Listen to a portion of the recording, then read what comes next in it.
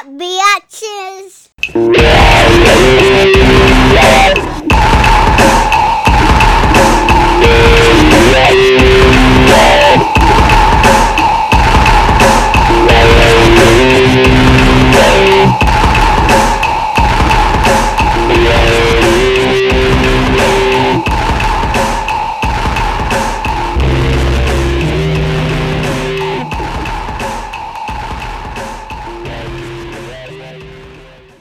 What's media training?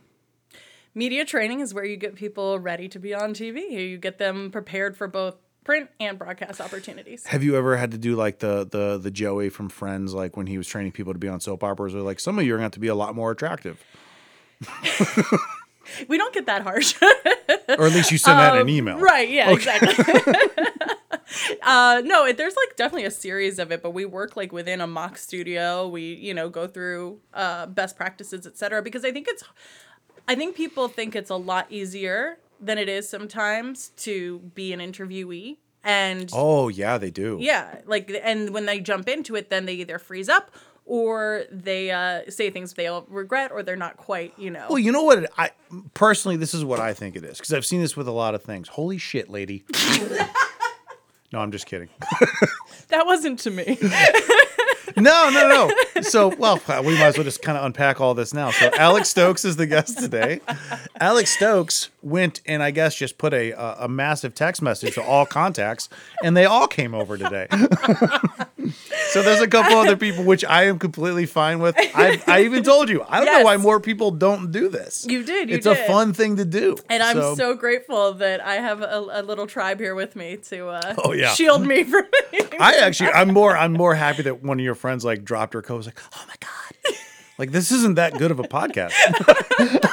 And she's near a mic, though. I mean, I'm sure it's off. I turned it off. Yeah. Like, Yeah. As soon as she started offering people tequila, I was just like, maybe I'll turn that mic off. Abundance of caution. Yes, abundance. So, Alex, thank you for coming. Thank you for with having me. everyone you've ever met. Of course. Where are you coming More from? were meant to come, so I'm next Cool. time. Where are you? The only people not here are people that actually live in this house. Like, my wife's not here. That's true. We've outnumbered your family. So. Oh yeah, she's gonna like show up later and be like, "I thought you were doing a podcast." I'm like, "I was." Yes. She's like, "Why is everyone so drunk? And why are there 7 of you?" It's a long story. We'll get there. Oh yeah, like you showed up, you're like, "Hey, thanks," and then oh my God. I just loved your face when you saw Lauren, which Well, I saw her in the house. I started walking out to meet you, know. and then I saw Lauren. You freaked out. Yeah, Lauren shows up too. That was a happy What face. a treat. I actually She think truly she's actually is. trying to rival Ken Schneck for the most appearances, though. Because I met Ken like 2. I don't know if you know Ken. Not well. Okay, well, I do, because he just keeps showing up. But Ken, I had him on January of 2021, and I think he's been on like 15 times since. He also does all the live shows with me too. Okay. Because we just got along and he and when I had a kid, I mean, he's telling people he had a kid. He's just like, oh, me and Joe's son. Like he's included himself, and you know what? Cameron is a big fan of that. So he is really family. likes all the time. Yeah, I love that. But Okay. Lauren is She's a close second. Lauren's trying to catch up. She's like, I want to see how many times I can get in this guy's house. Well, she's doing a good job. Yeah, she is. Oh, where are you coming from? Because you're I'm Lakewood. You're Yep. So nice. Good for you. Birdtown girl now, which is kind of fun to say. We've been in the area for about a year. Came from downtown. Lived there the whole time I've been in Cleveland, except for now. So, well, I like Lakewood a lot. Wait, didn't you live in Alabama for a while? Yes, that was in between Cleveland. Okay. Yeah, so I came to Cleveland in 2017 as an intern at Fox 8, and then I went to Alabama for my first on-air news job. That was in Huntsville, excuse me. And then we came back up to Cleveland in September of 19. Okay. And I've been here since. Yeah, when I found out you moved to a place I'd never heard of, I was like, that's great. I had never heard of it either, but now I meet so many people who either, have gone to space camp down there or know of it. Yeah, that's where space camp is. Is in Huntsville? Yes, it is. I guess rent's really low down there, huh? It was. I mean, it's now the largest city in Alabama. It has surpassed Birmingham. And it's where NASA's Marshall Flight Center is, where von Braun, who created the rockets, and there's a show on Apple TV called For All Mankind, which kind of takes a spin on what would happen if the Russians landed on the moon first. But they talk about Huntsville, they talk about von Braun, he's a character in it, and so it's like definitely a big space city. That's what they land a lot, or put a lot of their tourism on. And then there's also a military base, so it's very different from the rest of Alabama. Fuck, because I feel like an asshole now because I was like, what a stupid city. And it turns out it's far better than anything I've ever done in my life. Most PhDs per capita in the country. What? Yes. Fuck. It's wild. Well, I guess as we're talking about other people that are doing way better than me, let's focus on you. Oh, gosh. I honestly, I don't, it just, how I just kind of stumbled upon you in general is because I know that you knew Lauren, and I think I just started following you, and I was like, that'd be I a thought cool you said we were friends. I did. Well, no. I knew that you followed each other. Oh, okay. But then I didn't know you guys were actually friends. Yes. Because I do. I come across a lot of guests that way because I'm like, because I sometimes I get a little worried. It's never happened to me where someone shows up and they suck, but it's always been a worry. Yeah. Because I'm going into these cold and I don't know anybody. Yeah. I'm meeting them when they show up for the most part, with the exception of there are some that I actually like. Andre Knott, I've known him since 4th grade. We grew up together in Akron. That's cool. But very few people I actually have that background with. I'm meeting them for the first time, and how much can you really tell from their social media profile? Almost and nothing. That's how you're scouting most people. Like, right? I know exactly. Yeah. Like, I know what they do. I kind of know. I look at some of the photos and stories, but I do take a look at who is following them because I do have a lot of guests, and I'm like, okay, so. I trust when a guest will tell me you should talk to this person. I don't even have to really. I'm like, yeah, great, leave my number. I'll happily, because if I know that person, I know they're not gonna do me wrong there. But I also look at who's following them as well. So I saw Lauren, I saw some other people that I knew and had been guests. I'm like, okay, how bad can she be? Then I started looking into you, and you're not bad. You're annoyingly good. You have. So if I'm trying to remember all this. So your grandfather was a congressman? That was correct. Okay. Both your parents are anchors? That's correct. Well, my dad's a reporter, but yes, they're both in news. Yes. Better than my parents. Okay. Yes, but you're 2 for, I don't know how many. Yeah. So that's 3. And then, okay, yes, all right, yeah. fine. So first, as far as going into TV, whether you do it briefly or not, Yeah. that was you kind of had to, right? You weren't going to be like, I want to get into karate. They were going to be like, that's a cute story. What station are you going to go to? So it's really funny because when you have parents who are both, I can't obviously say this for every profession, but at least for journalism, when you have parents who are both in journalism, that's the last thing they want you to go into. Really? Yes. And I think especially as we see journalism evolve from what they had first gotten into to what it is now, there's definitely a question I think they were asking of is she going to get the most out of this that we did? Is this going to be the way that, we see her thriving in this environment? And so at first I was also vehemently against it because you don't want to be compared to your parents either, right? You have these 2 people who've been so successful and are in the top market in the country where you're like, where does that put me and what do I have to live up to? So it definitely was pressure, and there never was pressure from them to go into it. But I did oddly end up in it. And it's funny because it's not just my mom and dad, but my uncle happens to be an anchor in Detroit. And then my great uncle, who was also the mayor of Cleveland, ended up becoming the first Black anchor on primetime in New York right after he stopped his tenure as mayor. I legitimately, it's weird. I would love to go to like a family event of yours and then go to a family event of mine. Because, our family events, we're arguing over basketball games from the 80s still. I promise. We haven't even, you're... I'm sure yours are awesome. I mean, ours... No, they're not. They're depressing. We all just sit around, it's God, none of us did anything. That's a real bummer. You have a podcast. I mean, that's I have a podcast. Huge. I have Wi-Fi and a laptop. That's essentially, everyone has a podcast. They just have to upload it. I think more people need to realize that they can do things like this and make their voices they really heard for can. sure. I think it is cool. It is cool. It's a fun thing to do, and it's not hard. I think I know a lot of people that have started podcasts. I've even tried to start other ones with people, and I think people with podcasting, because it is a fun, cool thing to do, but you have to kind of you do like 3 or 4 or 5 episodes, but there's like episode 6 to 20 where you're like, why am I not famous? And I think people struggle with it where you kind of have to put your head down and push through, and then you have to really kind of stick with. You also have to like it. That's true. I've had other podcasts that have reached out to me that I know, and I one particular, and they were really, really nice, and they're like, I'm kind of like, I'm fading. I don't know if I'm into it. I'm like, stop doing it. Is it paying your bills? No, stop doing it.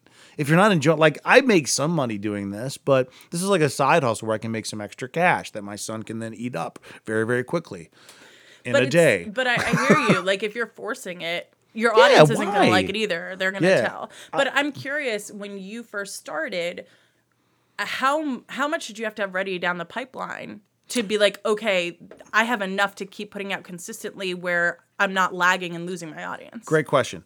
It's very different than when I started. So when I started, there have been almost like 3 iterations of this, and I'm kind of the only consistent part. So first it was me and a friend that started because we started a podcast. The reason everyone starts a podcast, we thought we were funny, and we're not. And we did a bunch of podcasts, and nobody was listening. So on a whim, we had a guest, and I really liked having a guest, but we weren't doing it as much. And then, the guy that I started with, he kind of moved off because he had some fans. Stuff gets in the way. You're just not able to do it. And then I started doing this with a comedian friend of mine who was a guest, and he and I got along really well. He did like a lot of episodes with me, and that's when we started getting into just guest heavy, and that's what I really, really, really liked. Yeah. And that's what it is now. But you're right. You do have to kind of plan it. The hardest thing about this is just the scheduling. Yeah. That's like, this part's easy. When I say easy, if you listen to like my 3rd episode, it's horrible. I'm so bad. You have to kind of get used to it, but you have to like talking to people. You have to be comfortable talking to people, and you kind of have to be willing to talk to people that you don't necessarily, not that you don't agree with, but are different than you. Sure. And that's like, nowadays, that's a little harder. I think a lot of people really like, I was listening to James Carville the other day talk about, like, we were talking about the upcoming election, and I think a lot of people agreed. He's a lifelong Democrat, and he said we're essentially getting to the point where we're gonna have just a tie one day, because most people only talk. Like, I know people on both sides. I know people in the middle, and the people that are on kind of like a hardcore left or right or blue red, whatever you want to call it, they only talk to other people that are like them, and that's why they're all, for lack of a better term, they're all kind of misinformed, borderline stupid, because they don't want to hear anything that they're not used to or even uncomfortable to them to hear. That's why his marriage is always so interesting. I do love that. I mean, and that's why I listen when he talks, because he's literally married to a Republican for 30-something years. It's amazing. And the thing that people ask him all the time is, how do you guys make that work? And he's like, well, for one thing, we're not political animals like you guys. We're in politics, but we don't hate each other for thinking differently. And they have the ability to have discussions. They might, at the end of the day, agree or disagree, but that doesn't mean when you disagree, like, all right, I disagree with you, that means we will never speak on any other topic ever again. And I've had a lot of different people on here, like musicians and comics, and you'd be surprised. Some of them are all over the place. Some of them most of them are very middle of the road. They're like, I like this and I hate this. Yeah. Or I'm a big fan of this. Or like, I'm 9 out of 10 this side. 1, I don't like this. But I don't talk about this one thing because those other 9 are just going to keep me on the side that I kind of like. It's a lot of wild stuff. Yeah. And I think even beyond politics, though, to your point, like, this is why podcasts are cool and helpful to society overall, is because it's the longest we sit down and talk to each other nowadays, where it's either talking to each other through social media and in small bites and things where we're not completely understanding each other, or we do, especially after the pandemic, like, how many times, like, this is really great to be able to see that you have episodes almost 2 hours long or more of just talking to people and getting to know them, because we don't do that. And to your point, you have to be very versatile to talk to people from all kinds of walks of life. So I think that's really cool. Yeah, you can't. I don't think you can get to know somebody, and for like things that you have to do, or like take people on the radio. Yeah. You can't, or even the segment. Like if you watch like a news segment, not like things that you've done in the past, but like the four corner news segments with four people just yelling at each other for 6 minutes. Yep. Like you can't get your point across. You can lie, quite frankly, you can, or you can say something incredibly misleading because no one's going to fact check that in the 4 minutes before a commercial has to come on. Right. So that's why I've always kind of gravitated to formats like this, because you can get to know somebody, you can get to know their personality, and you can start coming back to other things that you discussed 20 minutes ago, and all of a sudden you're right back to it again. Yeah. So that's great. kind of why I do like it. And yeah, I've had like 3-hour ones That's where I'm amazing. like, yeah, it is. My wife hates it, but like she's like, will you get that guy out of my fucking house? But you can't, like, even in 2 hours, you can't really get to know somebody, but you certainly can do it better in 7 minutes. Absolutely. At least you're starting the conversation. You're starting to, touch territories that maybe you wouldn't normally in a very quick, easy meeting. Yeah. Also, I encourage booze because, then all of a sudden, it all opens up. look Floodgates are open. hey, look what we're talking about now. Which, by the way, thank you for bringing booze. Yes, of course. A lot of booze. From my whole posse, I suppose. Everyone you know. Not only did you invite everyone you brought booze. Yes. We're very hospitable. Well, you're hospitable to have us, but we like to return the favor. Oh, for me, I'm like, someone just sits around and like has drinks and we just kind of bullshit. I don't know why anyone doesn't like doing this. I mean, it feels like the dream job. Yeah, so. it is. It is kind of. I know you said side hustle, but it is a side hustle. If I could turn this into like a full time, that'd be amazing. Yes. But I just don't see it happening. It's oversaturated. Well, did I hear you are playing with doing filmed versions of the podcast too? Yeah, and you know what? It's a lot of times that I don't, and I've had a lot of people on. I've had a lot of people that are on TV, and a lot of them say, "I'm so glad you don't have video." A lot of people don't want video stuff. Is really good for like promoting the podcast. I've never really watched like an hour and a half podcast. You can't. No, it's what kind of time do you have? Yeah. Also, most people don't. I don't like it. I mean, Yeah. I don't. I look weird. I feel like it would really discourage people from. I vehemently disagree, but I hear what you're saying 100%. Some people, they're just like, no, I don't. I've had a lot of people that have been like, no, actually, I don't care that you don't have video because I don't really. Yeah. I don't want to be recorded. Yeah. I don't want to. I like to just kind of chill out and just. Some people, like you talk about being comfortable. Some people are comfortable just being like sitting around. I've had people on TV, sports news analysts that come on here and they're like, I just came over here in my sweats because I don't want to think about what I'm wearing. Right. Yeah. Right. They want to be comfortable, and it helps them to open up too. Yes, So, it does. I get that for sure. But there is going to be. I'm kind of messing with it right now to give people the option. It's kind of like the next, I think, logical step I have to take. Yeah. But I don't know. It's been okay without it. I haven't really had issues like getting people. I haven't had issues at all getting guests. Really, and I'm not bragging. It's just I'm the reason I've been able to get guests easy is because I've had so many good guests. Yeah. Like yeah, you now have a they're great lineup. Like you talk about like like finding you. I mean, a lot of people will like when I reach out to them, they're like, hey, you've had 3 people on that I know. Right. So it kind of makes that part a little bit easier. Yeah, you've established your reputation far and beyond, and you obviously it's great that I have a friend who's done this podcast, a very close friend, and has done it multiple times. So Yeah. It definitely helps when you're Lauren's done a live one. yourself. She was amazing live. Yes. Somehow Lauren is better live so than cool. she is. Yeah.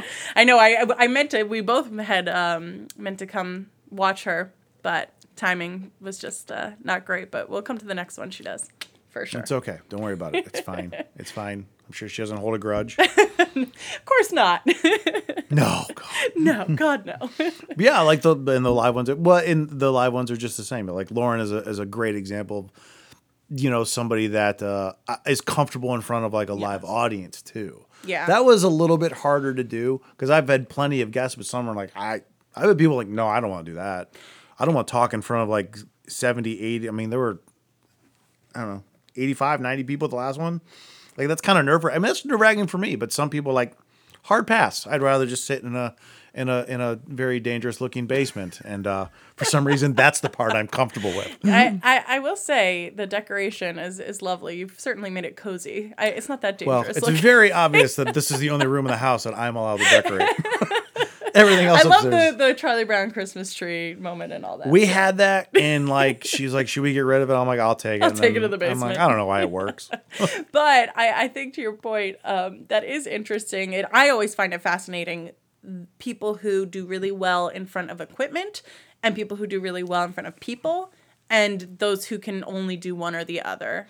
Yeah, It's very interesting because, yes, there are some people who are good at public speaking no matter what, can do it to a camera, can do it to an audience, but I think it's definitely just mindset. If you're thinking, oh, all these people are physically here versus I can't see them, like I it's think just that's a microphone. personality trait. I think you can get better at it. Yeah. But I just don't think that, someone that was terrified all of a sudden, like a year of like, I don't know, YouTube training, they're like, or something that's actually effective training, can do that. I just don't. I think some people get in front of it and just don't see the big deal, and other people get in front of it and they only see it as a big deal. Absolutely. And So- some people see the equipment as a big deal too. Like they're just like, this camera is staring at me. Like, what is that? Like, it makes them uncomfortable. I get it.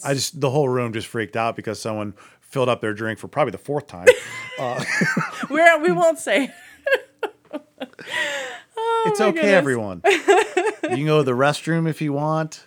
You can raise your hand if you have a question. It's fine. It's a very relaxed environment. It is a relaxed environment. Good. I'm glad that's the vibe that it's giving off. Yes. Because I don't want anyone to think that this is anything other than just a regular conversation. I've had people come on here, man. We don't even talk about what they do. We just take off and just go. And an hour and a half later, I'm like, fuck, where do you work?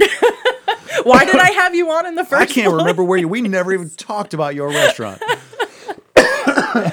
It's just part of it. But that's good. But you're good Yes. at that. Well, thanks. It's nice to be able to kind of get back into the groove of some of that because I don't do this as much as I used to. So Well, yeah, but we talked about one of them, which was kind of talking in front of people. Which, Sure. whether, I know maybe like a camera in a studio, maybe it's not a room full of people, but it's arguably much larger. It's not like you're like, oh, the camera, that's it, good. No one's listening. Everyone knows that there's thousands, tens of thousands, hundreds of thousands. So that's one thing. yeah, but when you're in news, or at least a thought method that I did my best to employ was like, there's no one there. Like it is just you and the camera. It doesn't work for everybody, but for me, I in the beginning really just had to pretend that there was nothing more than just that piece of equipment. No one was on the other side. No one was going to be watching, because when you are live, Oh, yeah. it's the pressure's on. And if you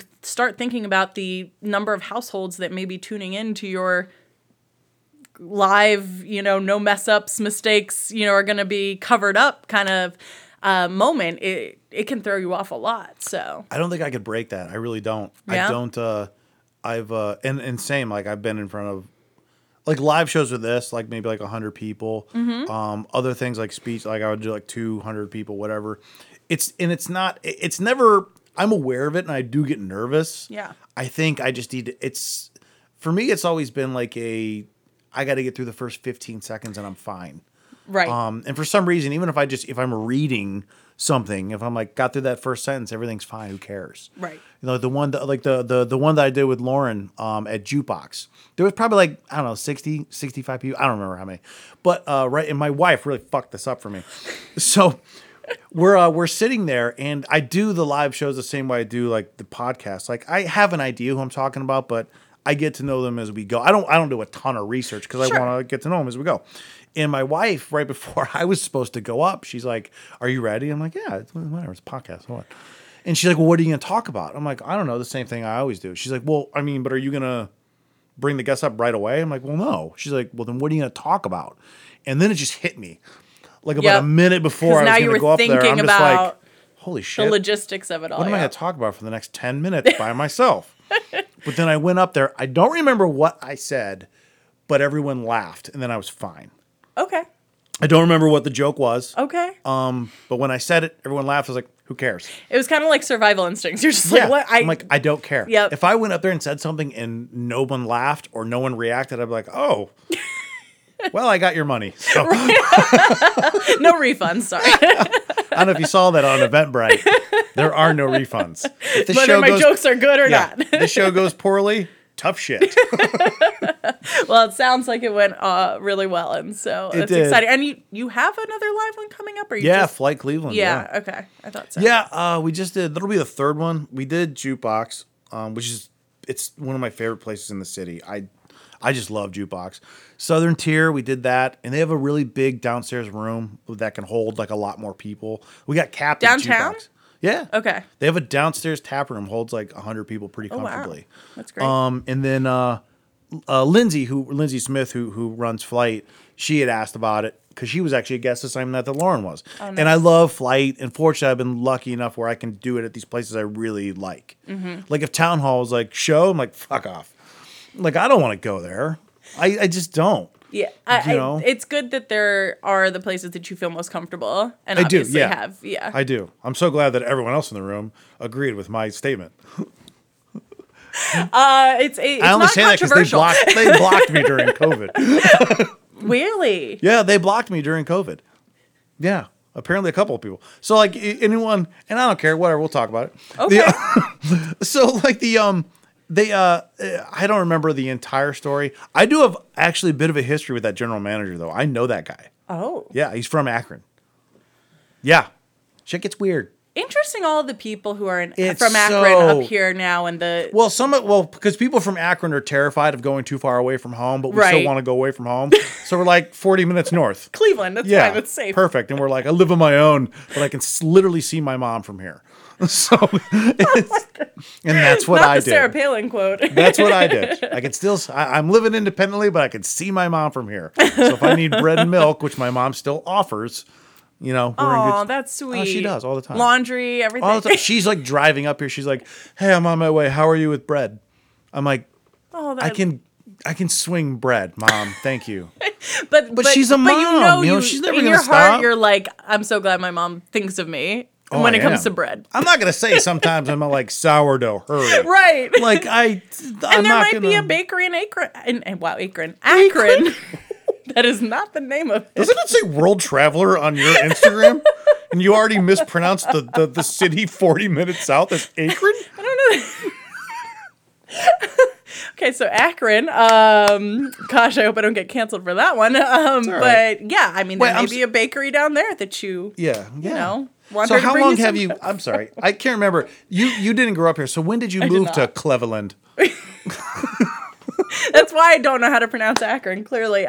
So the one thing I will pronounce correctly, though, for anybody out there listening, so I was born in Baltimore. Ah. And I believe you've had Hannah on, right? Maybe. Hannah on Lost? No. Okay, maybe not. Sorry. Somebody potentially I hope in the I future. haven't, because I've had so many people. I'm getting to the point where I'm not sure I can remember everybody. I know you have a lot of episodes. I don't remember what we talk. I don't remember. Like, this is a blast sure, already. But I'm not going to remember this tomorrow. You can't. It's too much to. And I'm not contain. because like I've had people reach out and be like, "Do you remember when we?" I'm like, "No."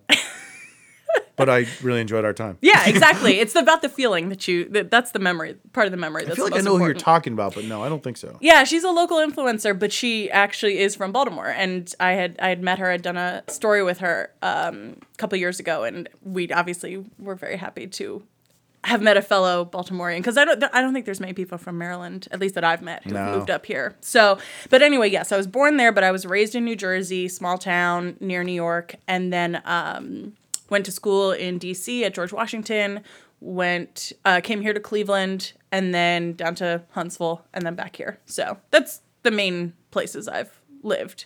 And then I came here in 2017, left for 2 years, came back in 2019.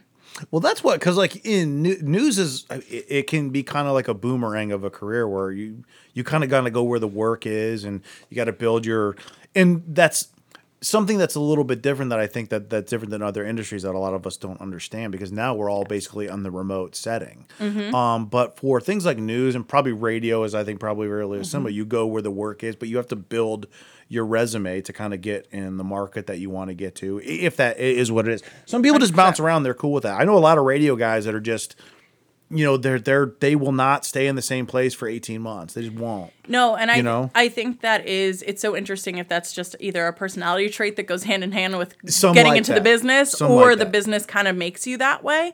But yeah, you have to take what you can get, so to speak. Especially starting, yeah. Yeah, when you're first starting out in news, and there still is, I think, as there are in many other industries, the idea of paying your dues, and also there's something they always some of the older journalists like to tell us, younger journalists, when we're first starting out, is just, make your mistakes in the smaller markets so that when you get to the bigger markets, you don't have those stumbling blocks that you maybe would have done in Juneau, Alaska. You know what I mean? Where you have a smaller pool of people watching you. So I think I have a very big Juneau audience. So I'm sure. Be careful with what you're saying here.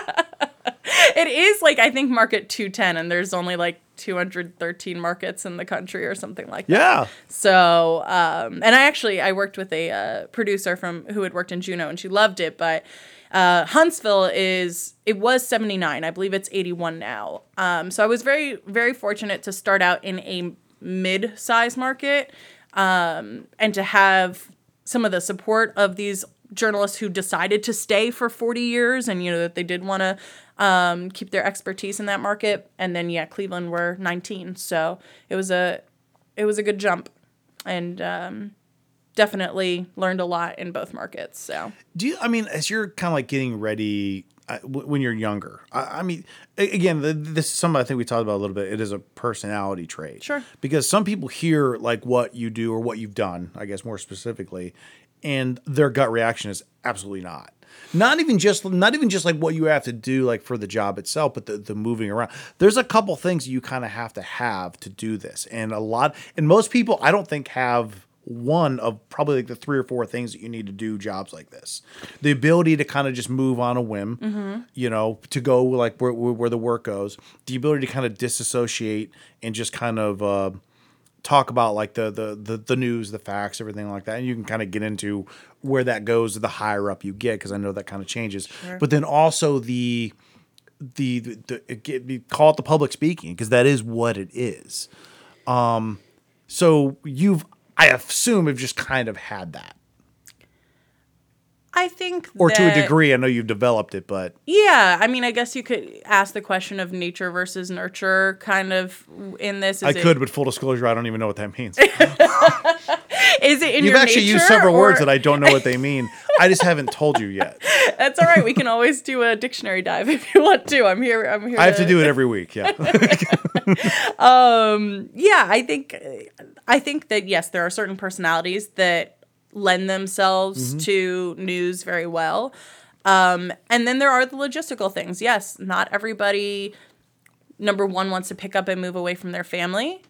Not everybody has the means to, and that's where you really get into a really difficult conversation that journalists are having more and more and being more open about, is the salary in the industry. My mom, and yes, I know it was the 80s, but my mom started out, making, I think, $14K a year. And I know journalists who are making $20K, starting at $20K, $18K, $30K, kind of in that, more than $30K. Modern day? Modern day.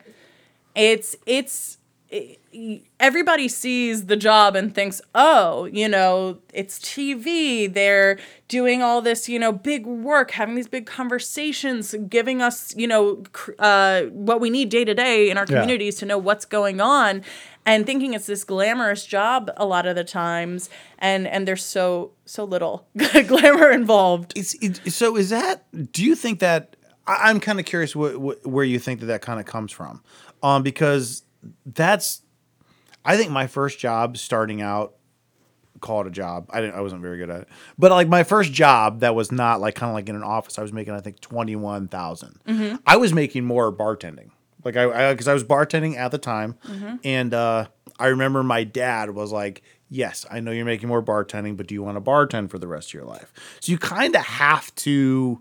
You do kind of have to pay your dues to it, but sure. But this is me doing this back in. I'm gonna date the shit out of myself here, but this was 2003 when I took my first kind of if you want to call it a grown up job. Right. making that. So you kind of like start budgeting and things like that. But that's a little hard to kind of, I think, hear now, especially for a job like that, because that is not a, look, if you're starting entry level at a company and you're making 25, 30, to be perfectly honest, I kind of understand that to an extent, because you don't know what the market's like. You don't know what the company's doing, but this is a job that has more responsibility than just, filling out a report or filing something, though. Yeah, and that's not to take away, of course, from, other jobs that are certainly vital to our communities and to our, Oh, no, not at all. our cycle of the economy. But this just has more, yeah. Yeah, I think. Also, where'd she go? She doesn't know what's in my house. She texted me and I told her. Where to find the bed? Because Lauren's been here so I many thought times. she just got bored. She's like, I'm going to go see what this is in this dude's house. Checked out. Okay. She just got up and left, and I was like, I wonder if he's got food upstairs. She's looking for the cookies. You know that. Oh, It's where they don't the, last that long. No. Sorry, go ahead. No, but yeah, I mean, I think what's at least facing young journalists today is journalism has very much become what's called multimedia journalist Yes. is the entry role, right? So you're shooting everything, you're editing everything, you're writing everything, you're tracking everything. And because of that is why I'm like, why? Like that, I understand, again, it is entry level, but this isn't normal entry level because of everything that you need to know just to get started. Now, I know, obviously, people getting started now they grew up with social media, so obviously they're more versed in it, but still, this is not posting a picture of your dog. You're doing something that's going to be seen by, and depending on the market, thousands to hundreds of thousands of people on a social media aspect. So Yeah. I don't know the industry, obviously, but that it is still weird that, like, if someone were like 40 starting, I'm like, all right, that makes a little bit more sense. But if you're still have a 2 in front of that, that's weird for me to hear.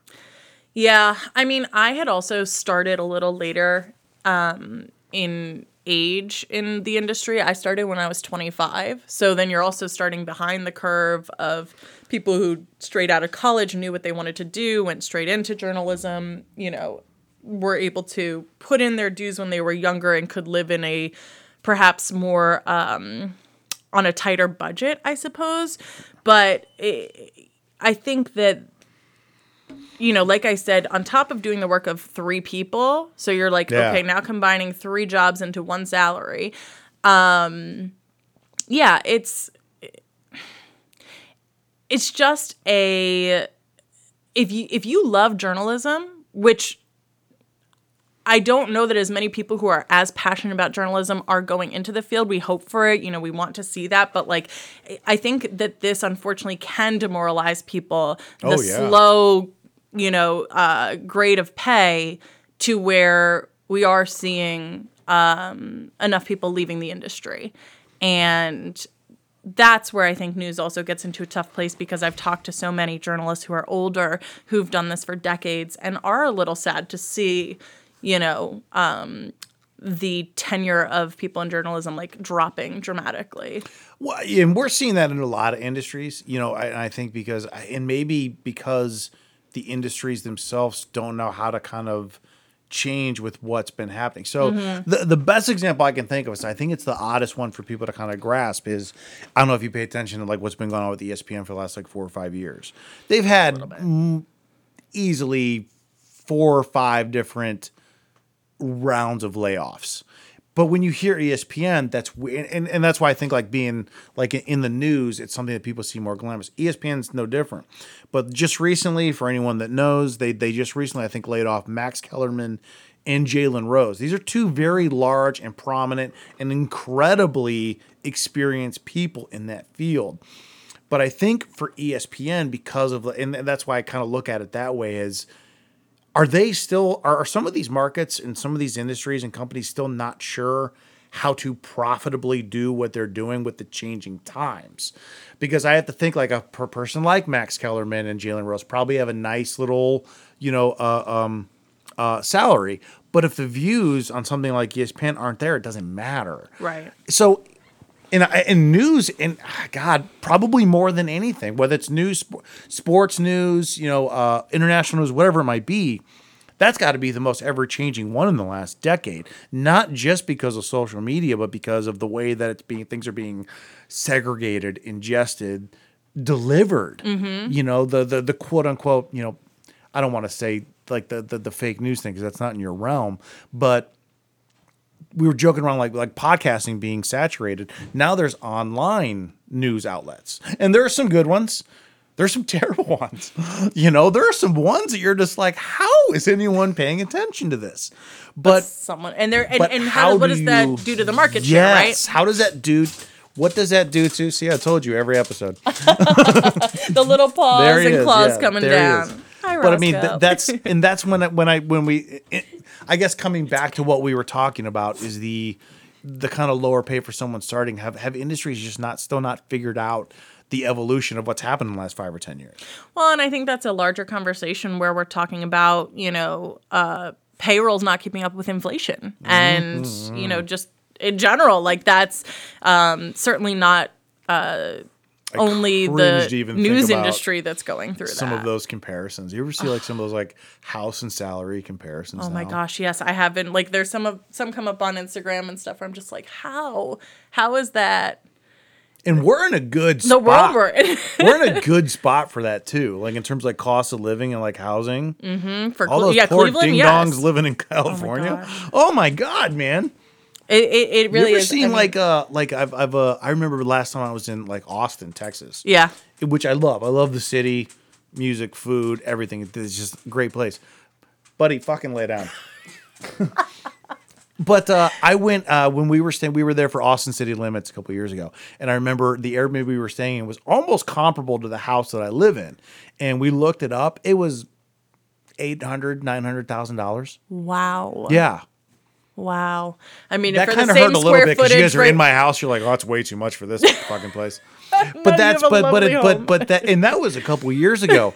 That house is probably $1 million now in Austin because of what's been happening. And you can't tell me that the people in Austin that, do the things that I do are making $300,000 a year. They're not. Yeah. I mean, Seattle, right, is a city we've had a lot of conversation around. Yeah. Like the cost of living just skyrocketing there. Obviously, I think, gosh, obviously don't quote me. I could be very wrong, but I mean, it's a recorded podcast. You're being quoted. All right, I guess quote me.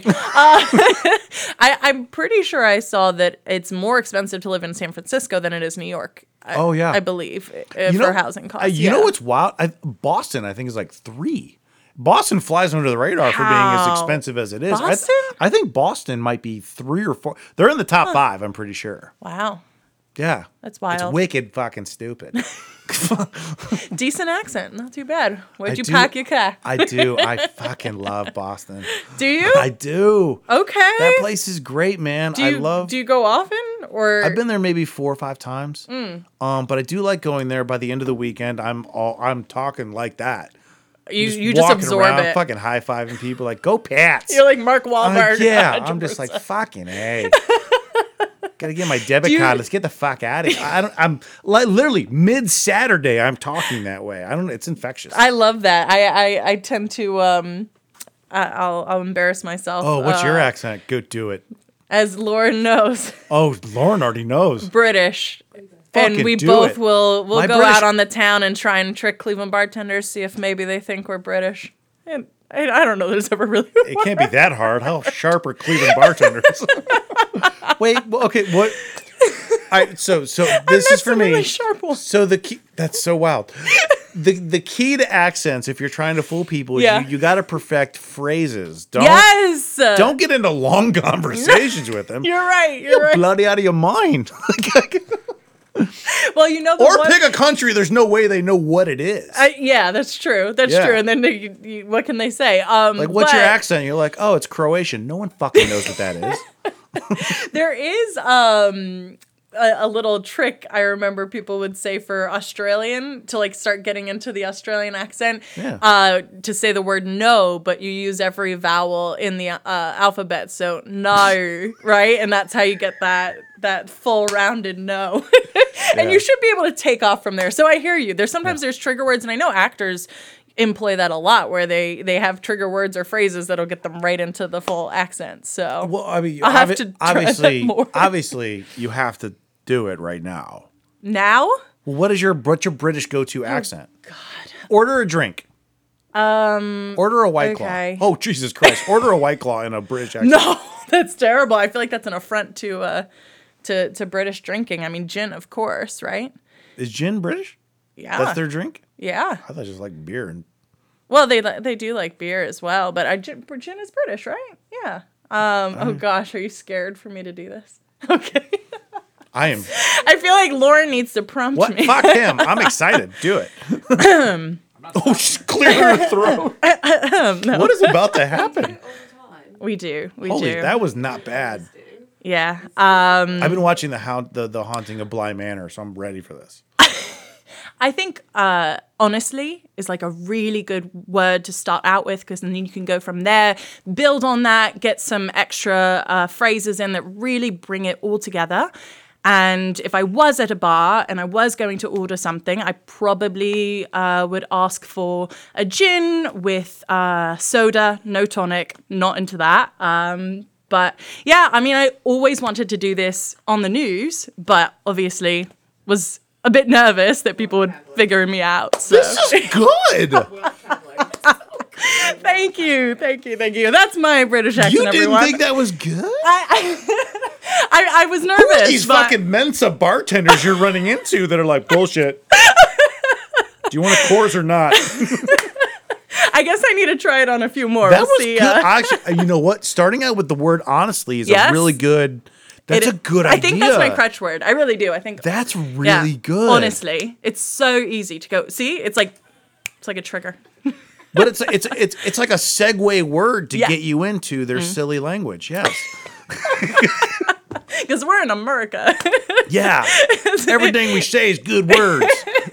That was good. Thank you. If I was funny and could do stand up, like that would be my like. You know where I impression. think people go wrong when they try to do British accents? Where? They try to fucking say bloody. Because it's the only thing that stupid Americans know that British people say. They're like, oh, bloody hell. That was good. Well, I'm really good. Oh shit. But it's the same thing. It's like if you're trying to do an Australian accent, you just you'll shrimp on the Barbie. We know you're lying. Yeah, I can't do Australian. If you're doing what we think British people say, but that was fucking good. Thank you. I'm trying to expand. Not only was it good, you went for a bit. That was like 30 seconds of like just limey nonsense. Yeah, there are some words that definitely. I know. Who knew what I was saying? I really wasn't saying anything coherent, but I there are words that'll trip me up. Don't get me wrong. Like once you get into certain vowels and like how certain consonants end and things, like I don't know, and the way that they'll sometimes not even pronounce consonants in between. I think that was me. Sorry. No, are you okay? Oh shoot, funny bone. Yeah, a little bit. Yeah. Do you need ice? No, I'm okay. It's okay. Sorry, I just have to keep I have to keep checking my phone because of my baby. No, I'm okay right That's now. it. Oh yeah, bathroom yes? breaks are completely. Yeah, you just let me know and I pause yes? it. Yeah, maybe let's cut for a break. You know what? Okay. Let's cut. We're gonna cut for a break. Perfect. Everyone go use the bloody loo. Well, a closet. And all right, cool. Bathroom breaks are done. Lauren, great suggestion by the way. Yes, that was I smart. just can feel, I think, when And you know, that is a thing that is a. Is there somewhere we can put the guitar? Oh, are you comfy? Are you not? No, I am, but I don't. Oh, I don't care. Here, hang on a sec. I don't care. I'll just let it run. All right, to fill in the. That was Lauren Welch. She's been on this program several times before. She said her full name. I know. All right. Sorry, I had to move the guitar. Ooh, so. are we playing some? No.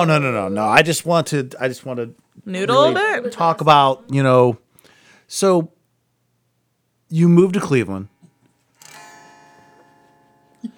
And then tell me Yes. more about it. Which part? The first move or the Just second tell move? whatever comes in your heart. Am I supposed to sing to this? Jesus Christ, no. Okay. All right. I did like Lauren. I had a band too, so we can get into that at some point, but I just wanted to throw that out there. Okay. No, that's all right. I want to make sure that, okay, so we got the guitar out of the way. Yes, 'cause that was Lauren great. hitting her head. Sorry, it's like it was a chivalry, campfire moment. Congrats for you. He's just like, hey, man, I'm preventing women from getting hit by guitars. You're like a heavy metal chivalrous man. I hope my mom's listening. I'm This to her. okay, please do. So we did accents. We did presenting. accents. We did everything. I do want to kind of go back to one thing. You mentioned that you're both your parents going into to news reporting, whatever. You said that they kind of don't. That even they don't. Like I understand if you didn't want to Sure. go into something like that because of the comparison living up to it. I understand that. Yeah. But they didn't want you to. I don't know that it was a full stop, like, don't do it. Like, I think they always supported me no matter what I was interested in. But I think just knowing the ins and outs of the industry, what it does, you even mentioned before about the desensitization. Yeah. There's a lot. Going into news is heavy. It's a big responsibility. You have to have the passion for it, which I did. But I think when you're watching your kid grow up, it's just like it's a tough industry to be in where everyone's constantly criticizing you, and there's a lot of thick skin you need for it, but also I think, like I said, kind of they saw it evolve, and just it wasn't the fourth estate that they knew, kind of thing. Well, news has evolved into almost just like another form of social media, and that's someone like me who's obviously not involved in news, but that's the way that a lot of us view it now. Like you talk about somebody that you have to have a thick skin because you will actually do a well thought out, presentation and report on something that is very important to the community. And someone will be like, that fucking color is terrible on you. You're like, did you hear anything that I just said? No one's listening. But that is a real thing. So okay. So that I understand, like, them wanting to kind of not discourage you. No. Like whatever you go into, they'll support, but they're like, you don't have to do this. And if you're going to, here are the realities of what you are kind of committing to. Yes, and they were always very realistic with me. It was very important to my mom to encourage me to always work from the ground or start from the ground up, but also know all of those roles, right? Being in news and putting a newscast on is not just the people you obviously see on TV. There are so many hardworking people, from the production assistants to the producer to the prompter or operator to Losers, no one cares. who really, really, without those parts, like, it just does not come together. There is a machine behind it that no one sees. Like 100%. Like a good 4-minute news segment. It's one of those things that I think when it goes the way it's supposed to, because the 50 people behind the scenes are doing what they're supposed to do, we don't notice it. When it doesn't go right, that's when we notice it. You take it for granted because you're right. There are so many people that literally will make a 3-minute report seem seamless and just kind of easily digestible. Sure. But the second that doesn't go right, you're like, whoa, what happened here? Who didn't do their job? Well, and then it usually falls on the person who's the most visible. Yes. And I don't mean to say that as in though there's but no that's- responsibility other people feel when it does go wrong. But yeah, I think that's the tough thing when you have decided I'm going to be the on-air person, whether that be an anchor or a reporter, and you're working on a report. You always have to be cognizant that in some ways the buck stops with you. It's a high visibility. It's almost like you can almost liken it to sports. Right. So, like, if things don't go wrong, the one that people know the most of, that's who gets the blame. Right. Or at least is going to get the focus. Yeah. And that doesn't mean that there aren't times where the person who is obviously representing the story or wrote the story did something wrong. Yeah. I have made mistakes, and I think we all have. We're human. But, yeah, I mean, it definitely is a wheel, and that cog in the wheel is like the perfect kind of metaphor for it, because I was fortunate enough in Cleveland to work with a photographer. I've worked with many photographers at Fox 8, all of whom are very talented and I really enjoyed working with. But at the end of my time at Fox 8, I worked consistently with this one photographer because of COVID. They wanted to keep us in pairs, and it helps so much when you have somebody who is thinking outside the box with you, but also like is on the same wavelength. That's okay, Roscoe. We got you. It's all right. Never fails. He's so cute. He's like, oh my God, I don't want to hear about the people behind the scenes. If you don't mind. I think my wife's up there. Oh my gosh, she came home. If we're getting robbed, that guy. The only reason that we would be robbed is someone is really into T-shirts, because that's all we have up there. So. But yeah, that no, makes a lot of sense. I think there's a lot of I've talked to a lot of people that have been on here, and it's very, very similar. Yeah. Where they're like, everything that we do that makes things so easy for you to understand and see, you'll never notice it if it goes exactly the way it's supposed to go. But if it doesn't, then you notice it. Yeah. Yeah. I mean, a lot of this was not Fox 8, so I don't want to speak specifically to anywhere that I was working. Although, actually, in Huntsville, I did have to do this. So when I was anchoring, I anchored and produced the weekend morning shows in Alabama, which meant I got to the station at midnight. It wasn't until 4-ish that the editor came in. And then my reporter would come in and the director, so they could code the show, right? And I was putting the whole show together. I was listening to the scanners to make sure if something, happened late at night, like a shooting or an accident or something, I could get that in the show. And then when I get on set, we didn't have a prompter operator all the time because staffing, again, this goes back to like some of the cost saving measures that some of these, not the individual stations, but these larger companies that own the stations, are trying to figure out what they're doing. So we would use a pedal to run the prompter. And if that goes out or you go too fast or you don't know how to reverse, you're past your script. You don't know what you're saying. That's where, you would have hopefully an iPad or a laptop or your papers in front of you with the script to find where you need to start off again. But it's a lot of, I was watching a friend recently and her prompter just went out and she tried to use the pedal or they got somebody in there and they went too fast and you just have to British accent. That's where British figure accent it comes out. in. Yeah. That's when you do British accent. So honestly, I'm kidding. But it is. You said something, and it's very. And this is a universal truth for anyone doing something like this. That's kind of presenting or reading something. When you are, like, say anyone, like a high school kid, all the way up to somebody that's presenting to like a board of directors, if you have a presentation in your head versus when you're actually, can we talk about that? Now, I want to be very clear. When I said this wasn't a professional podcast, I didn't mean do whatever the fuck you want to do. I've been watching the Browns for an hour, and I haven't made a noise. I don't even know what happened.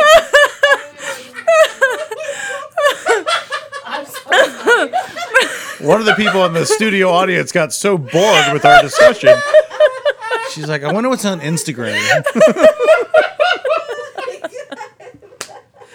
So these are the dangers when you bring people, right? I'm so sorry. Don't be. It's okay. We love you. It's literally Taylor Swift, which is like. Oh. Uh-oh. The face you made when she said Taylor Swift doesn't sound like you're a Swiftie. I don't get it. If you had said, look, you know what? Let's finish our last one. Okay, yes, then we'll get into Taylor Swift. We'll go back to our serious point. But people that you're okay. Oh, I love nice. you. Go Browns. Victory Monday tomorrow. I love you so much. You're fine. Oh, okay. You're fine. I'm so glad you're here. But people that The Browns won. Yes. But... Oh, cool. Okay. Cool. The Browns won. But you had mentioned something before that Instagram reel hit that people talk faster when they're doing the thing that they've prepared for. Yeah. That is everybody does that. Yeah. They do because they don't realize that. Like I remember when I was starting out in the corporate world, and the very first presentation I did in front of like 15 whatever so people, I was super prepared. But I remember when like this 38 or 40 slide PowerPoint came up, I ran through those first 7 slides. Wow. Where like my boss like touched my arm. He's like, dude, we kind of got to hear some of this. And then I was just like, oh, okay. All right. Yeah. You got to speak at a certain, and that's a kind of almost been in a way like a running joke on like politicians and people in the news, because you have to speak in a certain way. Yes. So people can kind of hear it. Like the I don't know if you've ever watched Family Guy. Yeah. So the running joke on Family Guy is Trisha Takanawa, who speaks in a, like the way that Alex Borstein, who does the voice, the way they describe it is that there's like this weird cadence that news people speak to us. And there's actually been like studies done on this where, and it's a hard thing to hear, but a lot of times, sometimes the way that some of those cadences are spoken, it's because they're dumbing it down for, unfortunately, a large part of the population that's not going to comprehend what you're saying unless you say it in a certain way. And it's a real thing. And that's why, if you've ever heard Bernie Sanders speak in a political, never? Okay. You have no idea what I'm talking about? Okay. Who is that? He's like, never heard of him. I am once again asking you to tell me who Bernie Sanders is. He's a quarterback for the Houston. But if you've ever heard Bernie Sanders speak in a political realm versus heard him in a long form interview, that's not how he talks. Yeah. None of them talk that way. But there's actually been like data and like studies done that when you're trying to convey to a large group, you have to speak in a certain way, like where your inflection is different. Is that something that you've had to look at, or is it really? Yeah. No, it's interesting. It really is. Because a lot of people don't know that.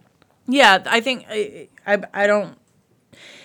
When we start in journalism as anybody who's presenting the news, like that idea is something that is very much drummed into our heads of when you're writing your scripts, like you have to appeal to a certain education level, demographic, like you have to know your market, but you also have to know that like, and that's what's so interesting about being a journalist, I think, that not everybody always gets is we get a few hours to learn about a whole subject and distill it down for our audience of people so that they also understand. So when COVID was going on and all the medical stories we do, there's so much jargon in the industries where we interview people that the layman is not going to understand, or it won't leave that impactful. Oh, talking to your friend, I heard about this on the news. You won't be able to regurgitate that because you don't know what the heck someone said.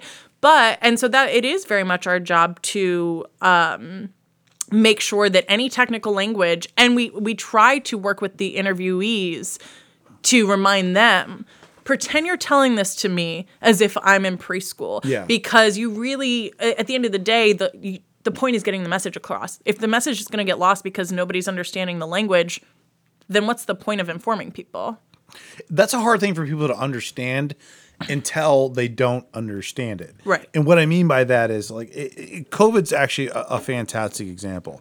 There are, and look, this isn't cutting anyone down, and it's not cutting down a certain side, but both sides, if you ask somebody that's hardcore red or blue, a lot of them have a very wild interpretation of COVID or some aspect of COVID that is unbelievably untrue. There are people that think that the COVID vaccine has COVID in it. There are people, yeah, she laughed. There are people that think that there was a study done where people thought that the hospitalization rate of people that had COVID was north of 50%. It's like 2. It was 2. Right. It was 2 during 2020, like the hardest and roughest kind of part of COVID. And then you start thinking like, where are you getting this information? So when people say that you have to kind of deliver to the masses in a certain way, I get it. And I think a lot of people do when you explain it to them. Right. But words matter. They very do. much. And in journalism, you do have, just like in advocacy work and in everyday, things that you're saying to people, honestly, just with your friends and conversations, like it's so easy to have a game of telephone, easily develop because the words you used were misinterpreted. Yeah. And so, yes, when you're charged with a responsibility such as telling your community what's happening in the world and within their communities, you have to be careful about how you say that. And also people have a tendency and do love to hear what they want to hear and stop listening too. Right. That's also another very common thing. Like they hear the part they like and the rest is shut off. And then when you say something that's like, no, you said this. I'm like, yeah, but if you listen to the next 5 seconds, I told you it's this. And they're like, well, I'm moving on. Right, like they end the sentence where they want the sentence to end. You may keep talking. Hey, yes, but exactly. They you hear the things you like. Yeah. You hear the things you like, and you even hear it in the way that you want to hear it. Mm-hmm. You know, that's unfortunately become a thing. Mm-hmm. But then I do understand why I think on a news cycle you have to do those things. Yeah. So kind of cycling into the news, out of the news, like what's that kind of journey like for you? It's scary. I was in news for 5 years, and so I think when you do anything for a period of time where you start to get comfortable in knowing your craft, not comfortable as in you're never challenging yourself or anything, but just I know how this works. Like I know the ins and outs of this industry.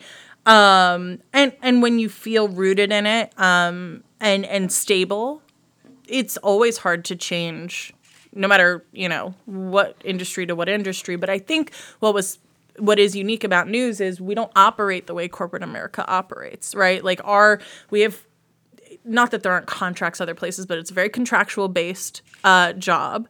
And for me now to be in something that's not is just so odd to me. That's a big part right there, the contractual. Like most of us, I work in corporate, I've never signed a contract. Right. Like I've signed a letter to start working. That doesn't mean that I'm going to work for you. They can let me go whenever they want. Mm-hmm. That is, I think, a thing that people don't understand. Yeah. Which is kind of why I like having kind of these discussions, because people don't get that, and not like in a ignorant, like how would they know if they're not involved in it? Exactly. Yeah. You know? And how would they know if that's not how most of the job economy in America works? I mean, yes, if you're in government contracting, or if you are in news or certain other, if you're in Hollywood and you're contracted for a movie or something. Okay, sure, but in corporate America, it's not. It's more rare. At least from what I understand. Actually, for people like me, when we see contracted jobs, we skip them. We don't go if the job is for it only a certain amount of time. More often than not, we skip those. Yeah, I mean, and there's not really a reason we should, because I can skip an 18 month job and get fired in my job after 7 months. Right. But we still have this in our mind that if it's a certain amount of time, we don't even bother with those unless we need to. Yeah. That's it. That's very interesting to kind of learn from your viewpoint too, as somebody who's been in corporate America for a long time. Because I'm still learning about a lot of what that means as an employee in not news and in something different. So, but yeah, I think the things that really differentiated for me was, yes, the contract versus no contract work environment. I think also just not knowing when you're 30 years old and you're just like, let me change my job direction. I think that's certainly a scary thing, because you spend your 20s, the whole idea, right, by society is you're spending your 20s to like build that foundation for what you want to do for the rest of your life. And I spent mine drunk, but yeah. Maybe I'm maybe I did my 20s wrong. Yeah. Literally all the ears are perking. Yeah. I'm very interested. I haven't really talked with her at length, but I'd love to hear her take after this, obviously, around that. But yeah. So yes, that's difficult. The skill set's so niche in a lot of ways, but it's also not, right? And I think that what I have found, and I'm also in a Facebook group that is specifically for women in TV who are looking to move into PR, who are looking for support and how to navigate that, because TV people think our skills don't transfer. They're like, oh, you're hard disagree. so I agree with you. Absolutely. Like, and so it takes a lot of time, even with something as adjacent as PR, public relations, where, you're literally the other side of the coin. It is very difficult to break into public relations for some people looking to get out of news, to specific agencies and or internal corporate PR. I think that for me, it's so obvious that, of course, we're good communicators. We know exactly what the news is looking for. We, are great on deadlines. We are really good at learning about something very quickly. Like my new job, I had to learn about financial services. That's now the realm that all my clients are in. And it's something I've never did. But that's what, as a reporter, you do every single day, is learn about a new topic within 3 to 4 hours, have to have an intelligent conversation to interview someone on that, and then present it to the masses. And that's why it's difficult. That's why I think that's a hard disagree in terms of that. So if you interview with a lot of jobs, what a lot of people will tell you, whether it's true or not, and in my experience, it's almost always not true, is that they almost try to dissuade you. And they're like, well, look, it's a really fast-paced environment. A lot of things can change. And I've heard that so many times. I'm like, okay, that's not true. Because it's not. A lot of times it's not.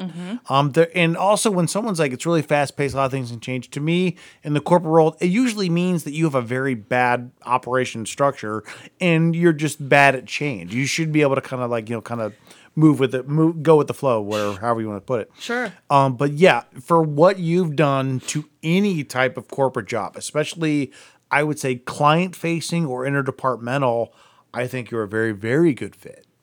Would be that's mine. Yeah. I'm not saying that I'm not saying that you should be hired for any job, but I'm like, definitely talk to her at least. Right. And I think that's the thing, is at least having that initial process in the interview, conversation to figure out how this person operates in their communication space. But I think you have to know I think that. that's what it is. And I'm very, very fortunate that my current job, 20% of our workforce are former journalists, because that's where they think the key is to serving our clients the best in public relations, is by knowing what the other side wants. And we come from a varied background of producers, reporters, etc., where that can really drive a client's visibility and earn media. So it's very interesting to me that other places don't always quite understand where the value is in a former journalist. I mean, if I'm being perfectly honest, and this is my opinion, and if I look fat in any of these fucking photos,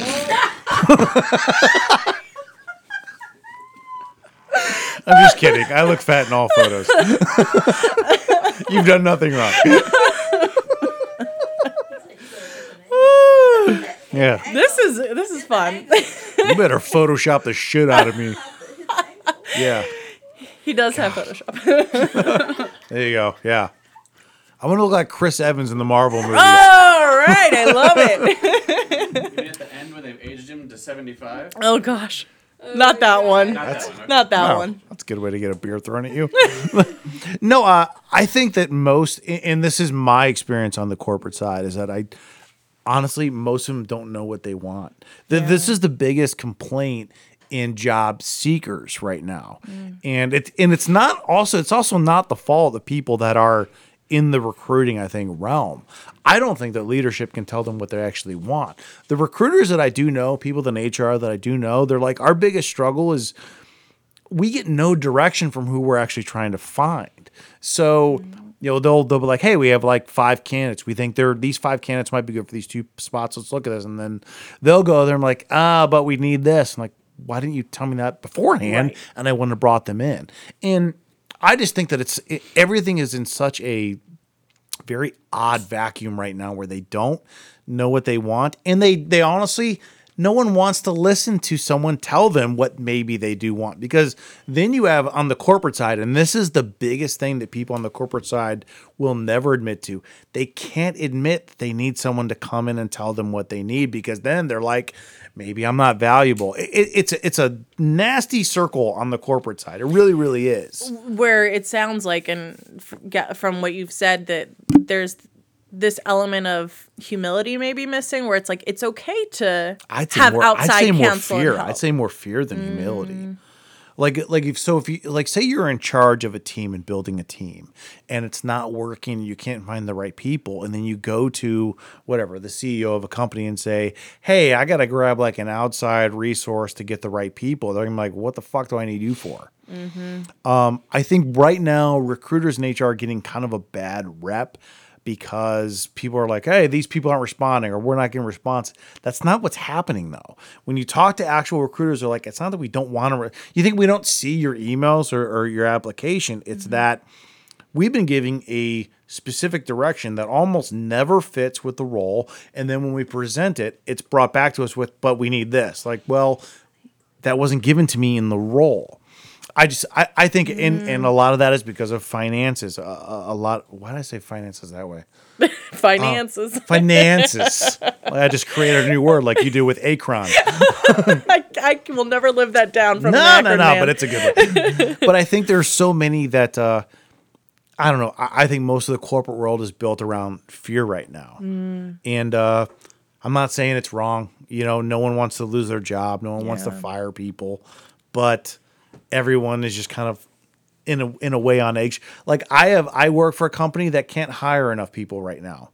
Wow. And I know other people that are just like, we know we're going to get fired, because like some companies are just overflowing with work and others are not. And people just haven't figured it out yet. And it's not a neglect. I think just with the ever changing thing. And I think that it's going to keep changing. Yeah, there has to be an ebb and flow. We're going to have COVID time. every 4 years now. I'm not saying COVID is. We're going to have some type of COVID financial work impact every 4 or 5 years now. We're just gonna. Right. And they're waiting for that. This tequila thing's amazing. It is very good. I know. We appreciate you. She found something new. Maybe this will be your new guest drink that you offer. Maybe she's your new guest. You can come on whenever. Oh. I gotta turn off her damn phone.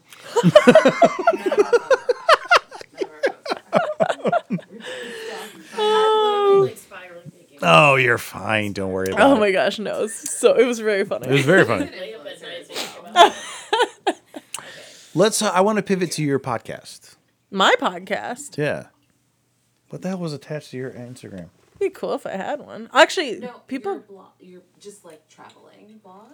Yeah, I'm sorry. That's what I mean. Sure. No, I mean... Now you're getting my thoughts going on a podcast.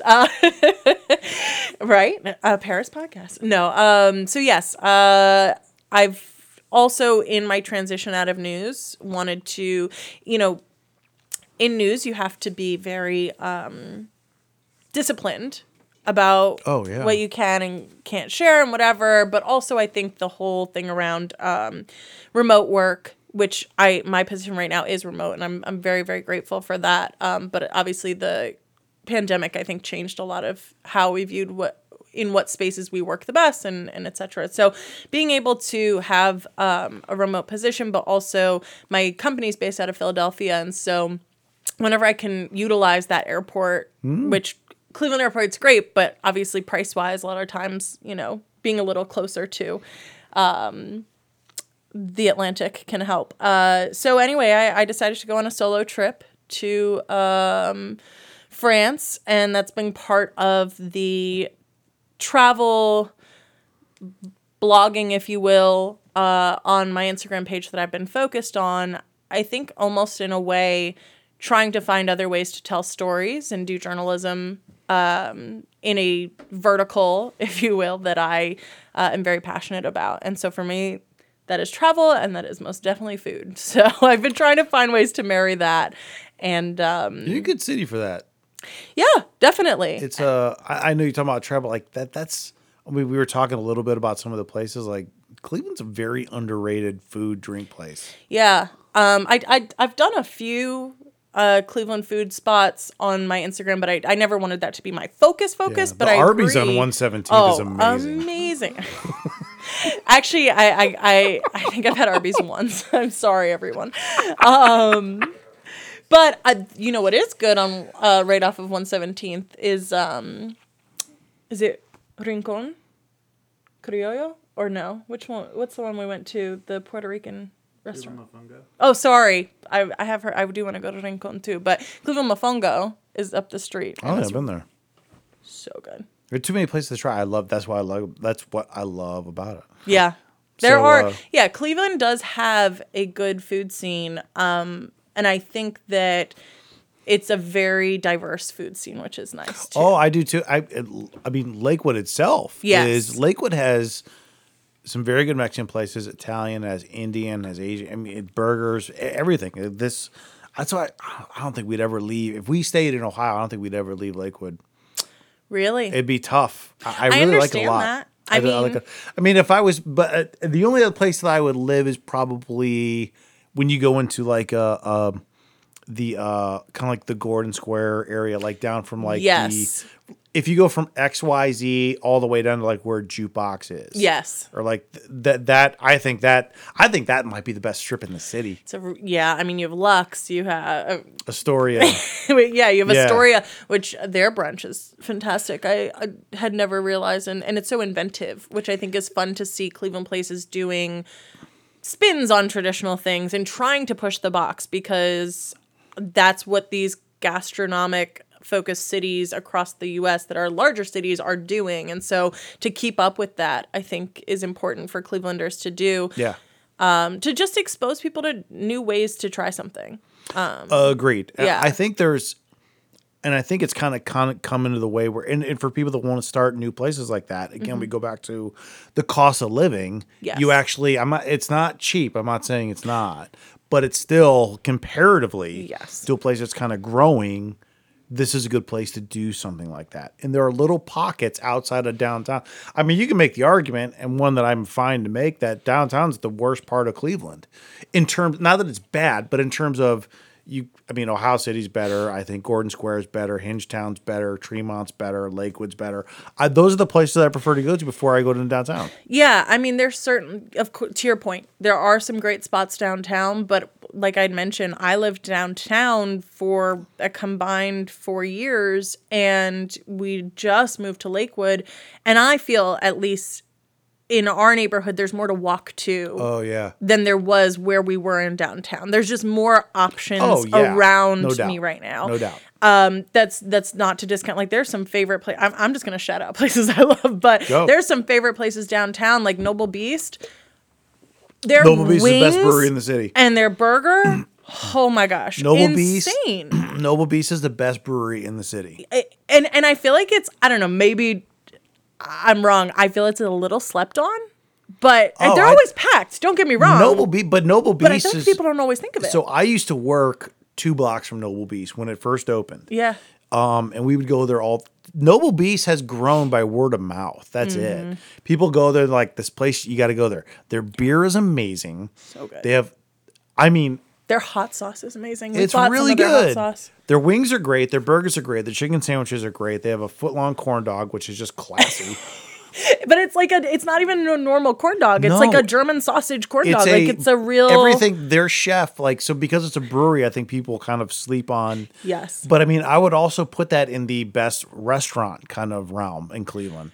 They're very, very good. I agree with you. Their food is fantastic, and I'm gonna say this wrong. People make fun of me because it's Akron, for God's sakes. In Akron. We've covered it so many times. But they have a wing that's Funyun. I can never say fun.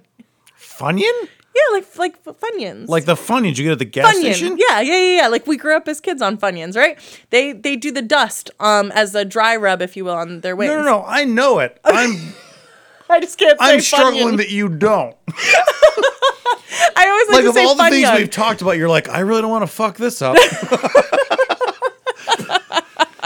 You think I have a big Funyun community that's going to come after you? Hopefully not. I mean, those were that was a good snack back in the day. No, Funyun, thank you. That's how you pronounce it. All the things you're like, this is what I really don't want to get I wrong. know. Please don't come for me. Funyun? They do have. I think they're the best. They're great. The best brewery for sure, and they have amazing. I don't know if you're a beer drinker because we have. Yes. It's literally the only thing we haven't drank here today. I know. Well, except for my Ted. guy, yeah. They do. They have amazing beer. They're really, really. But yeah, I agree in terms of it's being slept on. I think that it's when you come to Cleveland, obviously you think of Great Lakes because everyone knows Great Lakes. People used to know Platform. But there are other ones that I think that I think Bookhouse is fantastic. Yes. I really do. I think that they're great. I think Four Cities amazing. Yeah. These are the ones, and this is a town that has 30 breweries within like 15 miles of it. Like, and that's not even a exaggeration. I really think that there are. So to stand out, I think is a big thing. But yeah, those ones stand out to me. But they're great. 100%. What about just travel in general? Is there a place that you've traveled that people sleep on? Yes. What do you think it is? Domestically. Okay. Well, let's do domestic and international. I'm curious. So domestically, I would say Rochester. Really? Okay. I have a weird one person obsession agrees. with. I know. I didn't know that Tree loved Rochester so much. Oh, okay. Then we've probably had this conversation. Yes. Well, not only is it the gateway to the Finger Lakes, of course, and of course there's Genesee Brewing Company, but that is there. yeah, we've gone there. Forgot about that shit. But there is a restaurant in Rochester there's actually a couple, right? There's I think the famous one is Jeremiah's. Did I get that wrong? Yeah, right. Yeah, Jeremiah's. Their buffalo wings are like very well known, etc. But they have amazing mac and cheese. So just putting that out there. And that's been like a staple for decades, right? Generations have gone there. But there is a restaurant called Vern's, and it's on one of the main streets near the mansion where the guy who invented Kodak, his mansion is there. And it's called Vern's. It is hands down my boyfriend and I's favorite restaurant. We have in one day driven 4 hours to Rochester for dinner and driven home the same day because it is that good. See, that's how you know that you have a good partner. Because like that you can both be like, yeah, we should 100% do that. Yeah. And we were on the same page about that and what we like. And I will say, if you ever are going to Rochester and you're like, should I try this place out? Just to give an idea, like what we love about it is number one, the service is just phenomenal. You have when we went to the Finger Lakes, we had to stay in Rochester because there just wasn't enough hotel rooms in the time we were going in the Finger Lakes for the nights we wanted to stay. So we spent 2 nights in Rochester. We ate in, and then on the way back home, so we ate a total of 3 times at this restaurant in that one trip. And they gave us sweatshirts. They were so sweet. And then we came back a year later, and they were like, "Oh, you're the ones from Cleveland." And then not only that, then I came back another time by myself, maybe another 8 months later, and one of the bartenders who we absolutely love, Casey, he was like, "Oh, how's Ted? Say hi." We had not seen them in 8 months, plus that, year before. So, I mean, they just, number one, like care about people their remember that, though. You remember those things. Yes, and it makes an impact. Yeah. They have a fantastic bar. They're very into craft cocktailing. They'll chip the ice from a big block in front of you. They're so inventive and cool people who love to just get creative. And so we love that when you can kind of just say, this is what I'm feeling. And, I've been in one place where they chip the ice in front of me on a big cool. block. And I was just like, we're in for a fucking treat, right? Yes. You're just like, why is this amazing to me? It's like when I saw that dude make my gyro and peel it off that huge piece of block. I'm like, when you can see the process. Today we are kings. Like you, but I, in some reason about the ice process, I'm just like, these guys are like, fuck ice boxes, right? I almost wanted them to bring it out with yes. the forceps carry the ice. But it's so cool. And then lastly, the food, just fantastic food. I don't know if you're familiar with like tomato pie. It's a Utica thing. No. Okay, so it's essentially focaccia with this seasoned, not tomato sauce. It's like thicker, right? Like it's just very fresh, right? It's not a bruschetta. It's not a pasta sauce that you would put on, or not pasta sauce, but like a pizza sauce, right? It's not exactly that. It's very fresh. And then it's just some flaky salt and herbs, and you bake it all together. Okay. And it sounds so simple, but we will come home with boxes of this stuff. I mean, it's just insane. Dude, just walk down the stairs, man.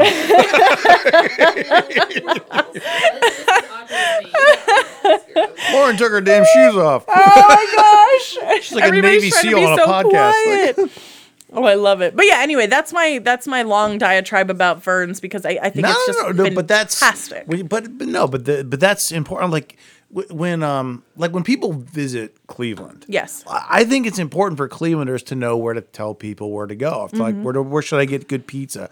Where should I get good wings? What's a good cocktail bar? What's the best beer? Yes. What's the best brunch? Like I feel like that's our job to know that shit. And now if I'm ever in Rochester, I hope that you will trust that recommendation. But I mean, I'll be like, oh my God, I got to go back and make sure I find that place because. Right. But I mean, those things are important. And everything that you mentioned is important, especially in a time of like, I know restaurants struggle, but, I mean, you remember the people that kind of like, do right by you. Yes. And then, and like for me and my wife, like we don't go out a lot, but when we do, we make sure we do it up and we're fine paying extra for good food and good service and good people. And even the service I'm lax on. I don't give a shit. Right. If it's like, hey, we're short staffed, I'm like, I don't care. Right. Just, what? That's if the fine. food's Thanks on for point telling when me. you're on, cool. I'm happy. I really, really am. Well, and it's funny because, as I'm sure obviously people who've been to Europe understand this, but it was my first time on mainland Europe. I'd been to London in college with my mom and sister, but taking this recent trip to France was my first time in Europe as a adult, and soaking in what that meant experience-wise. And everybody always talks about service, right? And that it's slower and more lax and whatever. And I think there is that like American expectation of service, but then also like how other cultures view service. Like I agree. Like they don't have the same urgency that we do. And I don't mean that as an insult at all. Like they're it's just different. Because we're all just sitting here all this like, hey, you know what? I don't reach 300 pounds by waiting for food, so let's bring it. But yeah, most other countries aren't like us in that respect. Yeah. So what is your international one? Where like you gotta, because there are a lot. Like a friend of mine, Croatia is actually one for me, where they're like, it's a place that's just beautiful that you have to go to, but it's not. They're like it's on par with the Barcelonas and the Italys and the Greece, but it's kind of slept on a little bit, but it's beautiful. Yeah. I'm still limited in my full deck of where I've been, but I would say Harbor Island in the Bahamas. Okay. I'd say Harbor Inn downtown. Is becoming certainly more well known, but I was fortunate to start going there as a young kid with my family, and it is a small island, like no cars allowed, golf carts everywhere. I think it's like 3 miles long by 1.5 miles wide. Okay. Pink sands, that's specifically what's unique to the island. But when I tell you just the kindest people, it's kind of what you would think paradise means, right? Yeah. Like I do know what you mean. Yeah, and I've been to other places in the Bahamas. They're great, all of that, but this little sliver of land is quite literally an amazing place. And actually, the whole island revolves around this bakery. It's called Arthur's Bakery. And the guy who owns it, Robert Arthur, he wrote several episodes of MASH. Like he used to be a TV guy and like was very in that world. And he decided to move to Harbor Island for retirement, if you will, but obviously runs this a bakery. And I don't know, it's a very calming, awesome place. So I would say, like, depending on what you're looking for, right? Everybody's always looking for something different when they want to go on vacation. But I do think that that's an area that isn't as well known. I would just say, to round that out, because I just recently went to Provence, like, I would like, Paris was amazing, don't get me wrong, but I would strongly encourage people to go to the south to some of these medieval towns, because they're magical. I think those are becoming more that people like to visit. Yeah. Like, I mean, like, we think, again, like when I mentioned, like, Barcelona, Spain, amazing, of course, obviously. But there are parts of Spain that are just buried in historical culture that are, and again, not that Barcelona is like a bad place to visit, but there are just different places in different countries. You're like, this is where you need to see. Like, these are the places that you need to go that the people love so much. Yeah, so. And I'm personally a history major, and so, like, for me, anything history that is associated with a trip totally makes me happy. So. I completely agree. What do they call it? I don't know. I don't remember what we were talking about. No, but Before, no. I mean, I don't remember what we were talking about before I went to the bathroom, and everything's really kind of fun. No, that's okay. How Alex is well traveled. That's right. Rochester and well, I did want to bring up somewhere, actually. Okay. Yeah. Okay. Yeah. I've been recording for like 20 minutes. No, I'm kidding. Toronto. I hear you talk about Toronto a lot, and I've been to Toronto probably 40 times. It's amazing. I need to go more. I'm actually supposed to go for my cousin's bachelorette in the summer, and that'll be my first time going in warm weather. But we went right before the pandemic. We went in December of 19, and it was fantastic. Like, the food in Toronto, there's no bad food in Toronto, is insane. I've had the best ramen of my life there. I've had the best sushi of my life there, like, which is insane. As somebody who grew up next to New York, like, I've had really good food. But you know what? But Toronto is like New York. It's just not gross. That's. I love New York. I've been there 10 times. They have great food, great places. But let's not fuck around. There's trash all over New York. You know, Toronto is just like that. It's a large place. It's very diverse. There's a lot of different cultures, and it's amazing. There's a lot of different types of places, a lot of different types of food. Yeah. Shopping's amazing. It's great. But it's not gross. like so I've turned down New York streets. I'm just like, fuck happened here? Which is actually, I need to get off my high horse on this, because number one, the smell of trash in New York used to be the perfume of New York, right? In the best way possible for me. Like, I love New York. It comes out my pores how much I love New York. Like, it's a great city, and I don't care what the smell is. However, in my older age, I have started to, and it's a really interesting thing that now I go back to New York and I'm like, wait a minute, there is a smell. Like, what is this? Hey. And I know I'm going to get some hate on this, because I honestly need to go back to Toronto for the reason you're saying, because when I went, maybe because it was winter and, you know, the snow was turning black and I saw trash everywhere. Yeah. And I was just shocked, because everybody was saying how clean of a city it is. So I do want to give it many other chances. Oh, yeah, I can't wait to go back. I just was surprised. But I think, again, that's probably just any city in the winter is a little dirtier than. I'm sure it's harder, yeah. Yeah. But not that it was New York level. Yeah. I will absolutely say that. It was not New York level. But I was like, this is not pristine. Great, honestly, and I would even say Montreal's better. I really want to go to Montreal, and I really want to go to Quebec City. I got about 5 or 6 Montreal trips. They're some of the best meals I've ever had in my life were in Montreal. Really? Yeah. But the only thing, you're a Midwest person. You're from around here. The thing you you've lived here long enough where, I love Cleveland. I definitely own it. But it doesn't get as much snow, but it is fucking cold. Montreal? Holy shit, yes. The two coldest places I've ever been were Boston and Montreal. Wow. They don't have as much snow, but it is really cold there. I went to Montreal in February, and I just kept ducking into just restaurants and bars. I was also thirsty. But I also, because it was just so cold, I couldn't take it. Is it a wind chill thing, too, or it's both. just... It's both. Okay.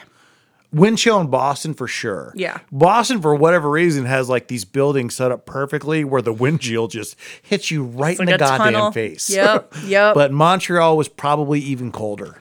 Wow, that's good to know. I have heard, obviously it's beautiful in the warm months, and they have the jazz festival, and amazing. Would love to go to that. So yeah, Montreal is up there, and then Quebec City being the only walled city left in North America, I think is so cool.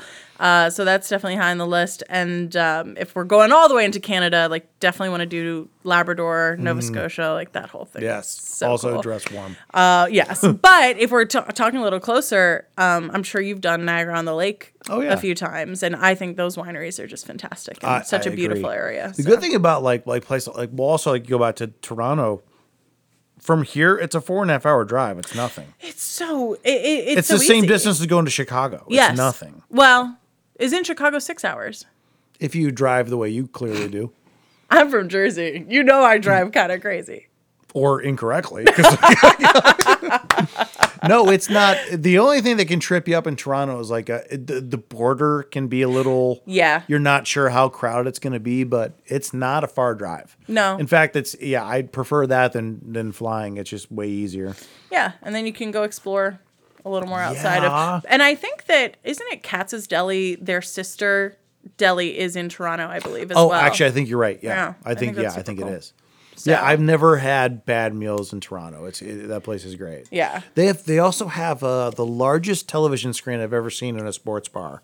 It's like 100 feet. It's right by the where the Raptors play. I can't remember the name of the center, but there's a bar right next to it. It has like 100-foot screen where everybody goes. That's And also cool. like Toronto, it's Canada. They don't care about sports as much as we do unless it's hockey.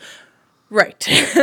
I mean, like in most sports, they don't give a shit. They don't really. It's just fun, whatever. Hockey it's fucking is Vietnam lifeblood. up there. I mean, yeah, they don't play around up there. Like, No. I remember the last time I was in Toronto, a long time ago, was right after there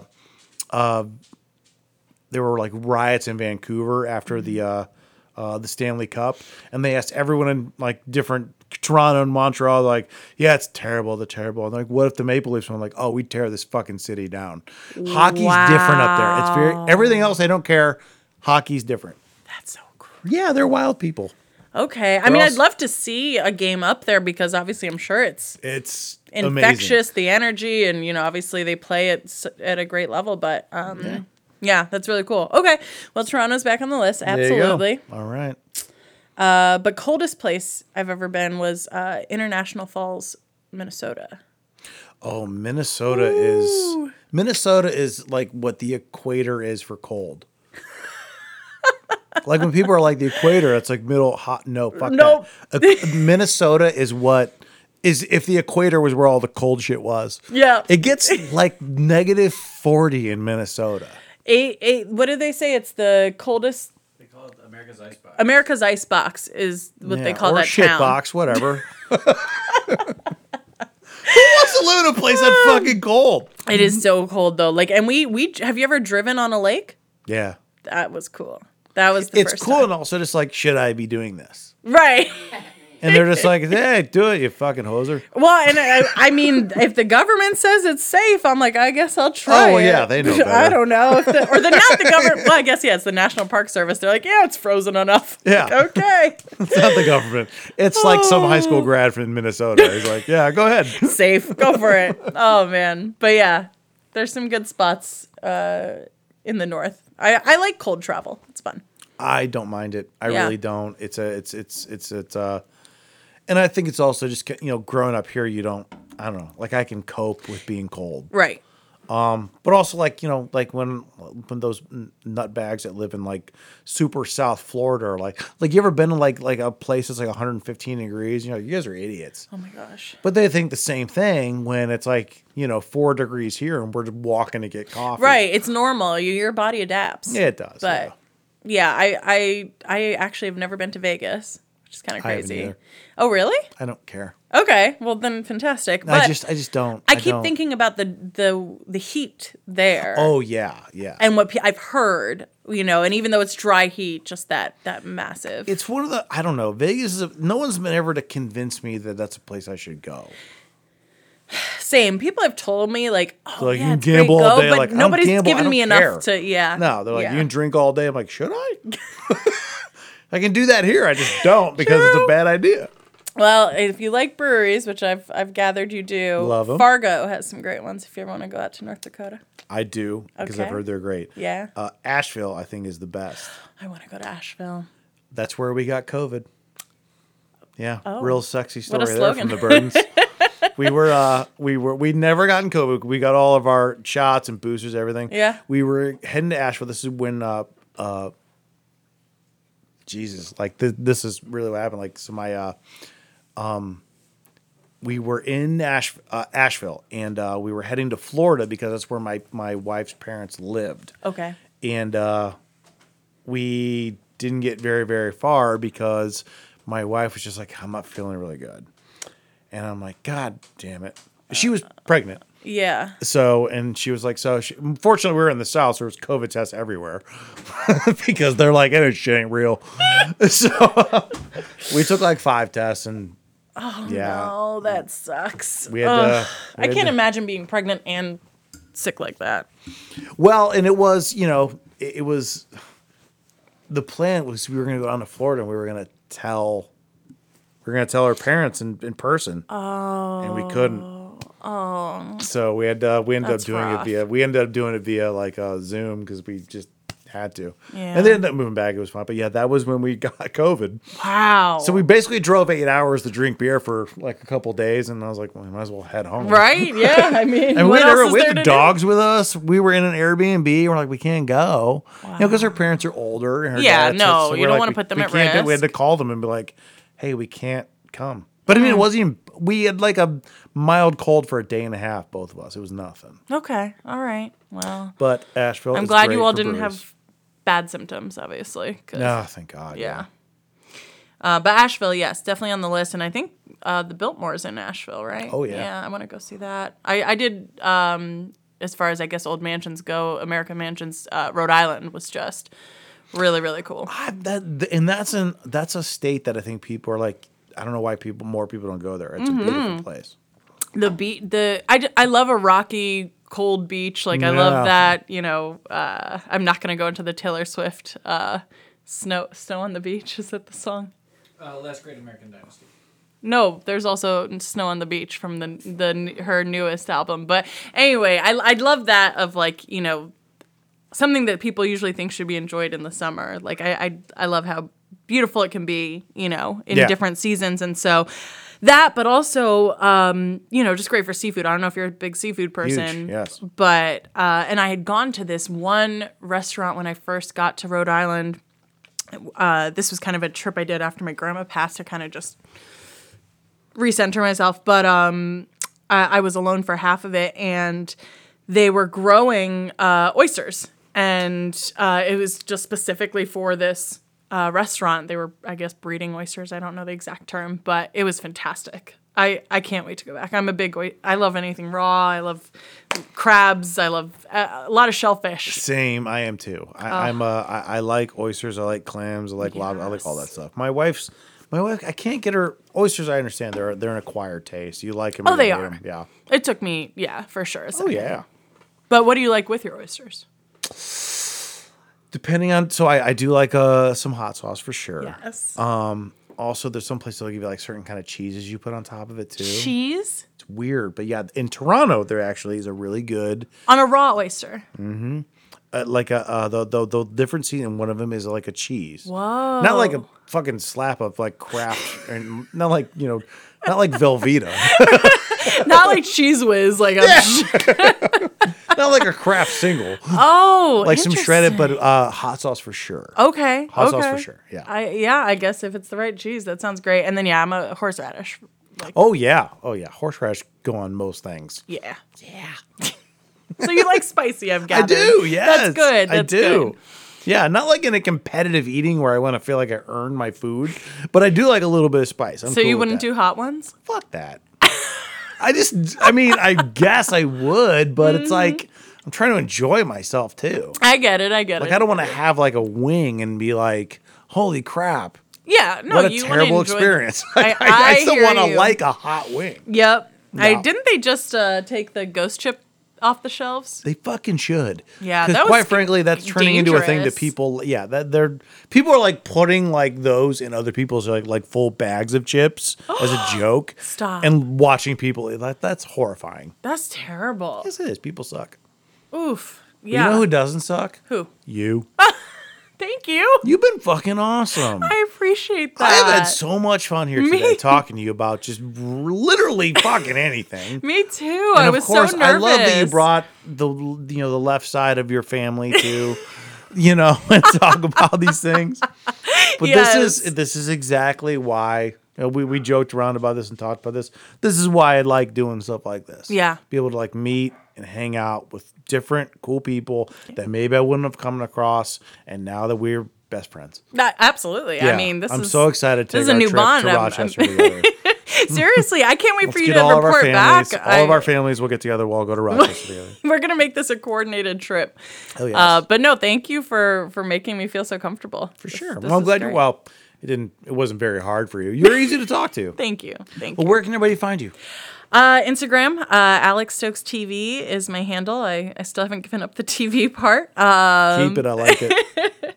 And on LinkedIn, I've been sharing some of my more recent work with my PR work. So that's been great if anybody's looking for any advice there. I mean, I've definitely talked to people who are either in journalism and just curious about what's on the other side, but also people who still want to get into journalism. And I think there is still a need for that. And I'm excited for the people who have that passion for it. So I try to encourage, I guess, a myriad of different audiences and everything from those, but then also the travel and seeing the world and trying new things. So I hope that I can open somebody up to a new experience, maybe that they haven't tried before, just to. Well, I'm make sure things you a do. little And better. I think more now than ever, people are kind of looking for guidance in some of those things. Yeah. And I think to be able to provide that to one person is a huge accomplishment. So Thank you. I love that you do that. I love that you came here, and it was awesome meeting you. You too, Joe. Thank you so much. So that's it. I don't remember. No, I'm not gonna lie. I'm not exactly sure when I'm gonna release this, but Flight Cleveland live show. We're gonna do trivia. Ken Schneck, me,